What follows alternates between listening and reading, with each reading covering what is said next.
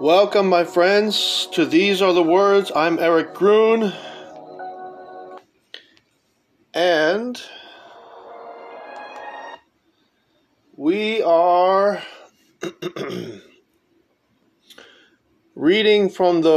continuing with Elder Joseph the Hesychast Counsels from Precious Vessels of the Holy Spirit. And the music we're listening to is angelic music to attract your guardian angel. Music of angels and archangels for spiritual healing. So let's see it. There's a commercial. And let's see if I can skip it. Okay.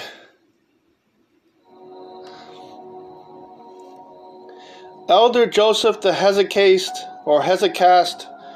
Counsels.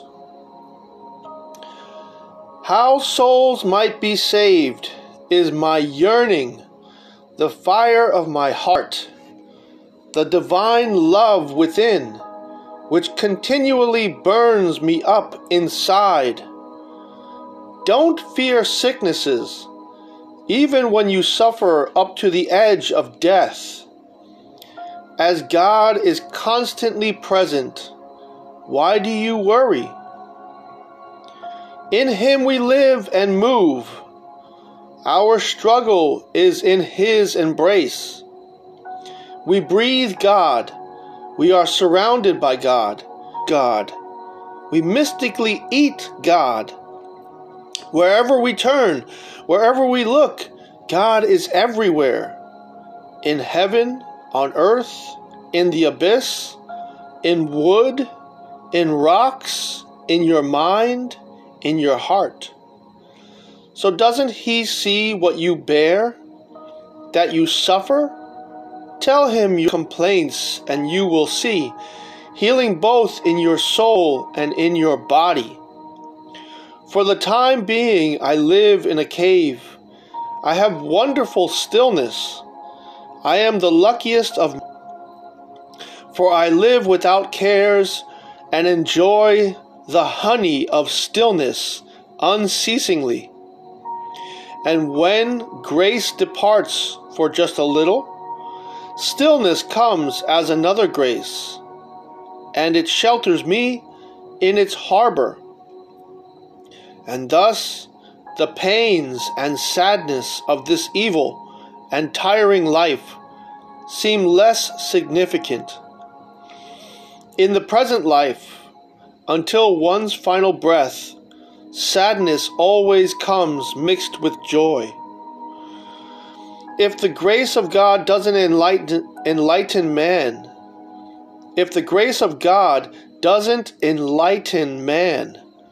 though you say many words, they won't be beneficial. The person listens to you for a moment, but soon after returns to that which holds him captive.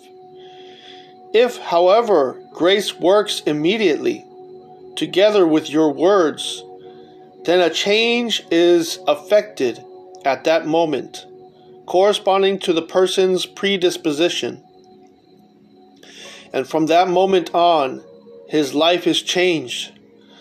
This happens with those who haven't hardened their hearing and conscience.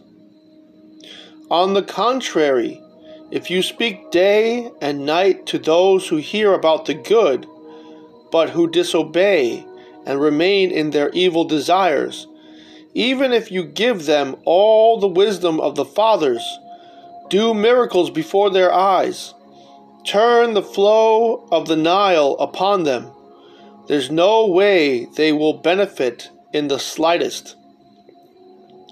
They want, however, to come here to my hut to speak, so as to pass their time because of their listlessness. For this reason, I close my door, and I, at least, am able to benefit from silence and from prayer. Question yourself as to whether this faith is within you, or perhaps you are led by worldly wisdom. And if you leave all things in the hands of God Behold, you have acquired faith, and undoubtedly, without any question, you will find God to be your helper. And so, even should you be tried a myriad of times, and should Satan tempt you to abandon faith, prefer death 1,000 times more, and don't obey worldly wisdom. In this way, the door of the mysteries will be opened to you, and you will be amazed how the chains of worldly wisdom previously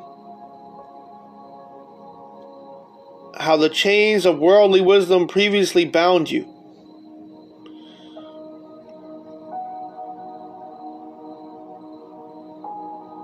Prefer death 1,000 times more, and don't obey worldly wisdom. In this way, the door of the mysteries will be opened to you, and you will be amazed how the chains of worldly wisdom previously bound you. Now you will fly with divine wings above the earth, and breathe the new air of freedom, which, of course, others are deprived of.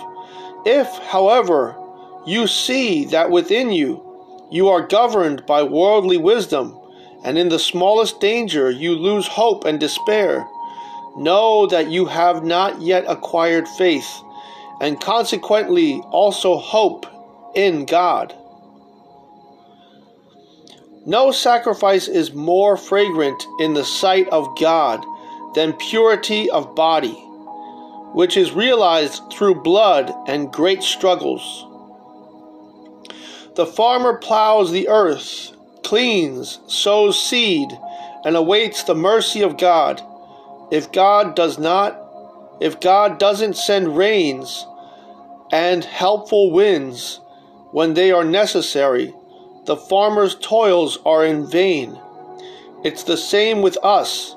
If God does not send the purifying waters of His grace, we remain devoid of fruit, and our works become the fodder of demons. For our passions drown them, and we don't harvest anything. We mustn't forget that virtuous deeds that are not done for the right reason become evil deeds.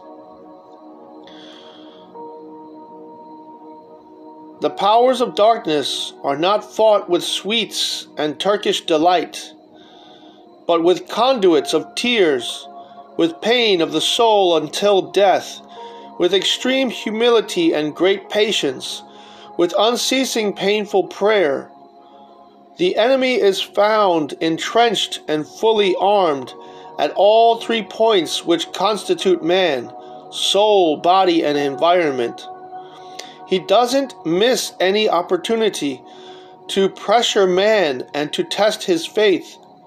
The devil, according to each circumstance, attacks and opposes our decisions. His main goal, however, is to hurt our faith and to humiliate man as a traitor and denier. If he manages to do this, he dampens men's desire and zeal. Everything takes place for the sake of faith, but at the same time, faith upholds all things. If faith is shaken, then all things quiver and the front line bends.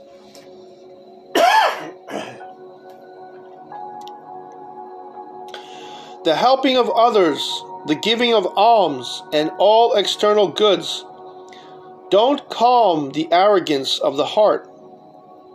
Humility of the mind, the pain of repentance, and the breaking of the will, however, humbles the proud spirit.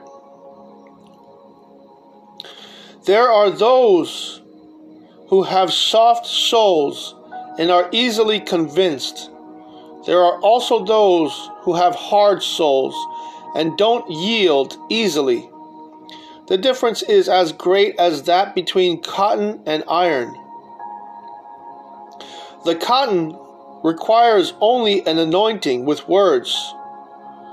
The iron requires fire and a furnace of temptation to be worked. The man who has a hard character needs to be patient in enduring temptations, for there to be a cleansing.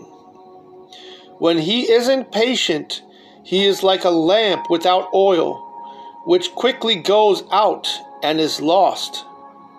When the mind takes possession of the prayer, and man senses the joy therein. When the mind takes possession of the prayer, and man senses the joy therein, then the prayer will begin to pray continuously on its own, without the person's struggle. Whether the person is eating, walking, sleeping, or waking, he shouts the prayer within and has peace and joy. When the energy of the prayer continues for a long period, it becomes paradise within man. He is freed from the passions and becomes a different person. If he happens to be in the desert, then the joys of the prayer are beyond words. Prayer offered without attention and nepsis is a waste of time. It is struggle without reward. It is struggle without reward. We must set up circumspection as an unsleeping guard of all our senses, internal and external. For without attention, the mind and the powers of the soul are dispersed in vain and common things, just as useless water runs out into the road. No one can ascend to the heights unless he disdains the things below. Often, when we pray, our mind goes from one thing to the next, wherever it likes and to whatever it has grown accustomed to be drawn to. For this reason, violence is needed for us to gather our mind and to speak the words of prayer with care. The mind feeds the soul, and whatever good or bad thing it sees or hears it passes on to the heart, which is the center of the spiritual and physical powers of man. Before temptation has the opportunity to draw the tempting thought into your mind, destroy it with prayer. Don't let it be. Flee from bad thoughts as from a fire.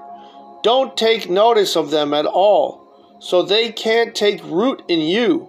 And don't despair, for God is great and forgives sinners. When you err, repent and force yourself not to repeat the offense.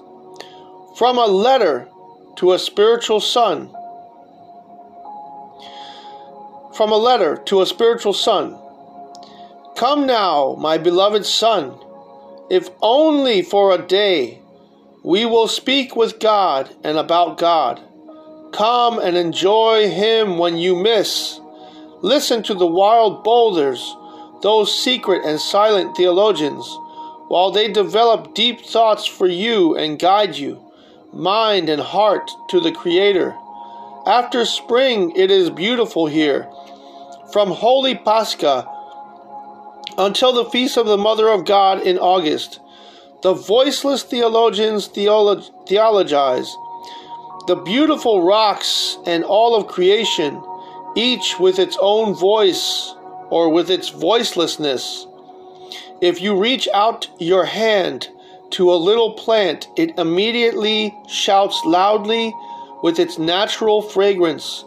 Ah, can't you see me? You hit me. Everything here has a voice, and with the blowing of the wind, as they are moved, they join together in a harmonious musical doxology towards God. When the monk cleans the senses in stillness, the mind becomes peaceful and the heart is cleansed, and he receives grace and the light of knowledge. He becomes completely light, completely mind, completely transparent.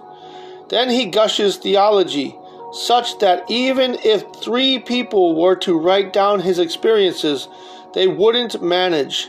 The flow of waves is so great, and it spreads peace and the complete cessation of the passions throughout the body. The heart is inflamed from love of God and shouts out, "Slow down the waves of your grace, my Jesus, for I am melting like a candle." And truly he melts without suffering. The mind is taken up into divine vision, and a mixing takes place. Man is transformed and becomes one with God, such that he doesn't recognize himself, just as iron becomes one with fire. Through knowledge of himself, the Christian becomes wiser than other people. At the same time, he develops humility and receives grace from the Lord. Neglect plots against us. It's like a drought that hinders any kind of planting. It hurts everyone. It hinders those who want to begin the spiritual battle and stops those who have begun it. It hinders those who are unaware and keeps those who have been deluded from returning. Whatever we don't give to God for Him to use, the other will use. For this reason our Lord gave us the commandment to love with all our heart and soul, so that the evil one won't be able to find a place of rest within us. When grace works in the soul of one who is praying, the love of God floods the soul to such an extent that he is unable to handle his experience. Afterwards, his love turns toward the world and mankind, which he loves so much that he asks to take upon himself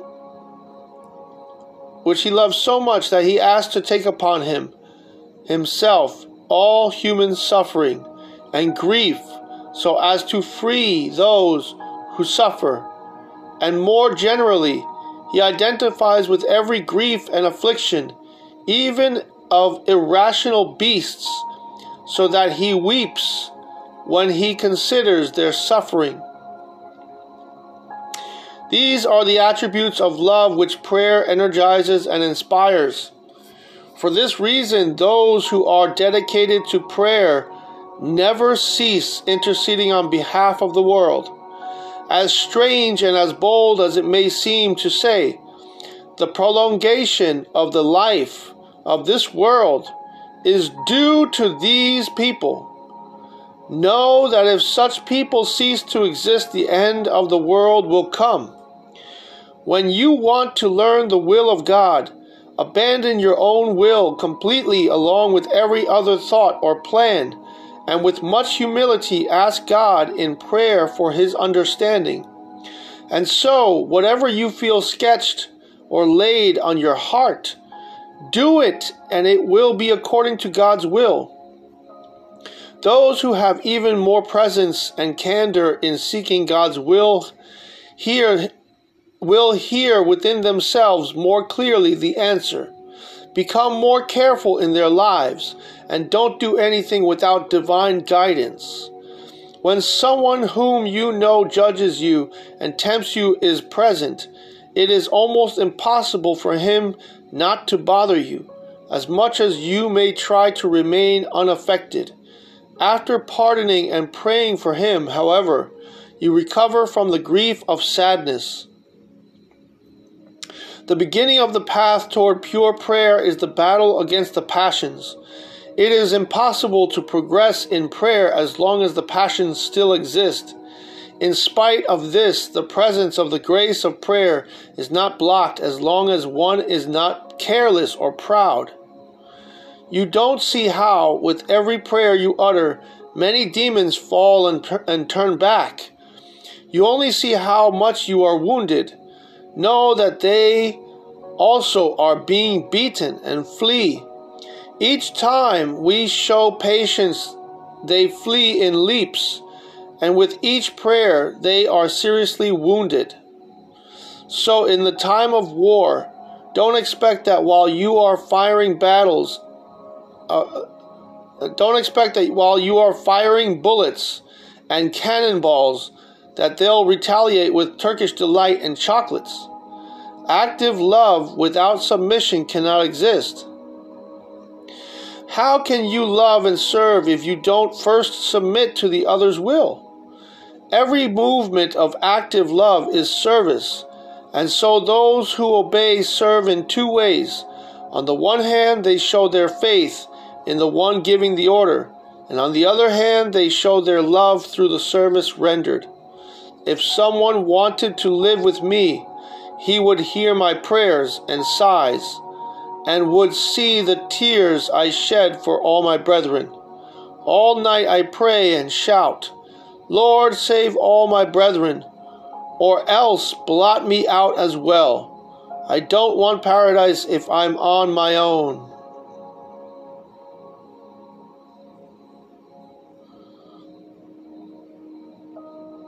Okay, and the next section is the Elder Joseph, the Hesychast, and notes.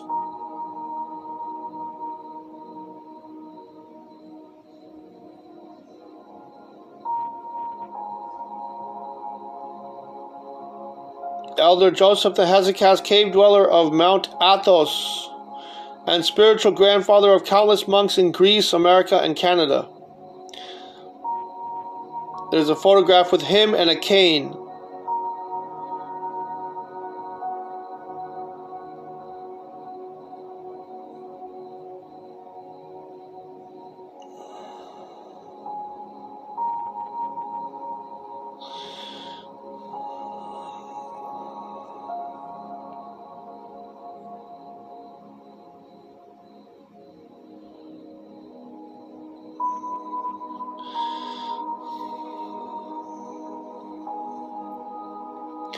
Okay, the next chapter is Elder Paisios, and I will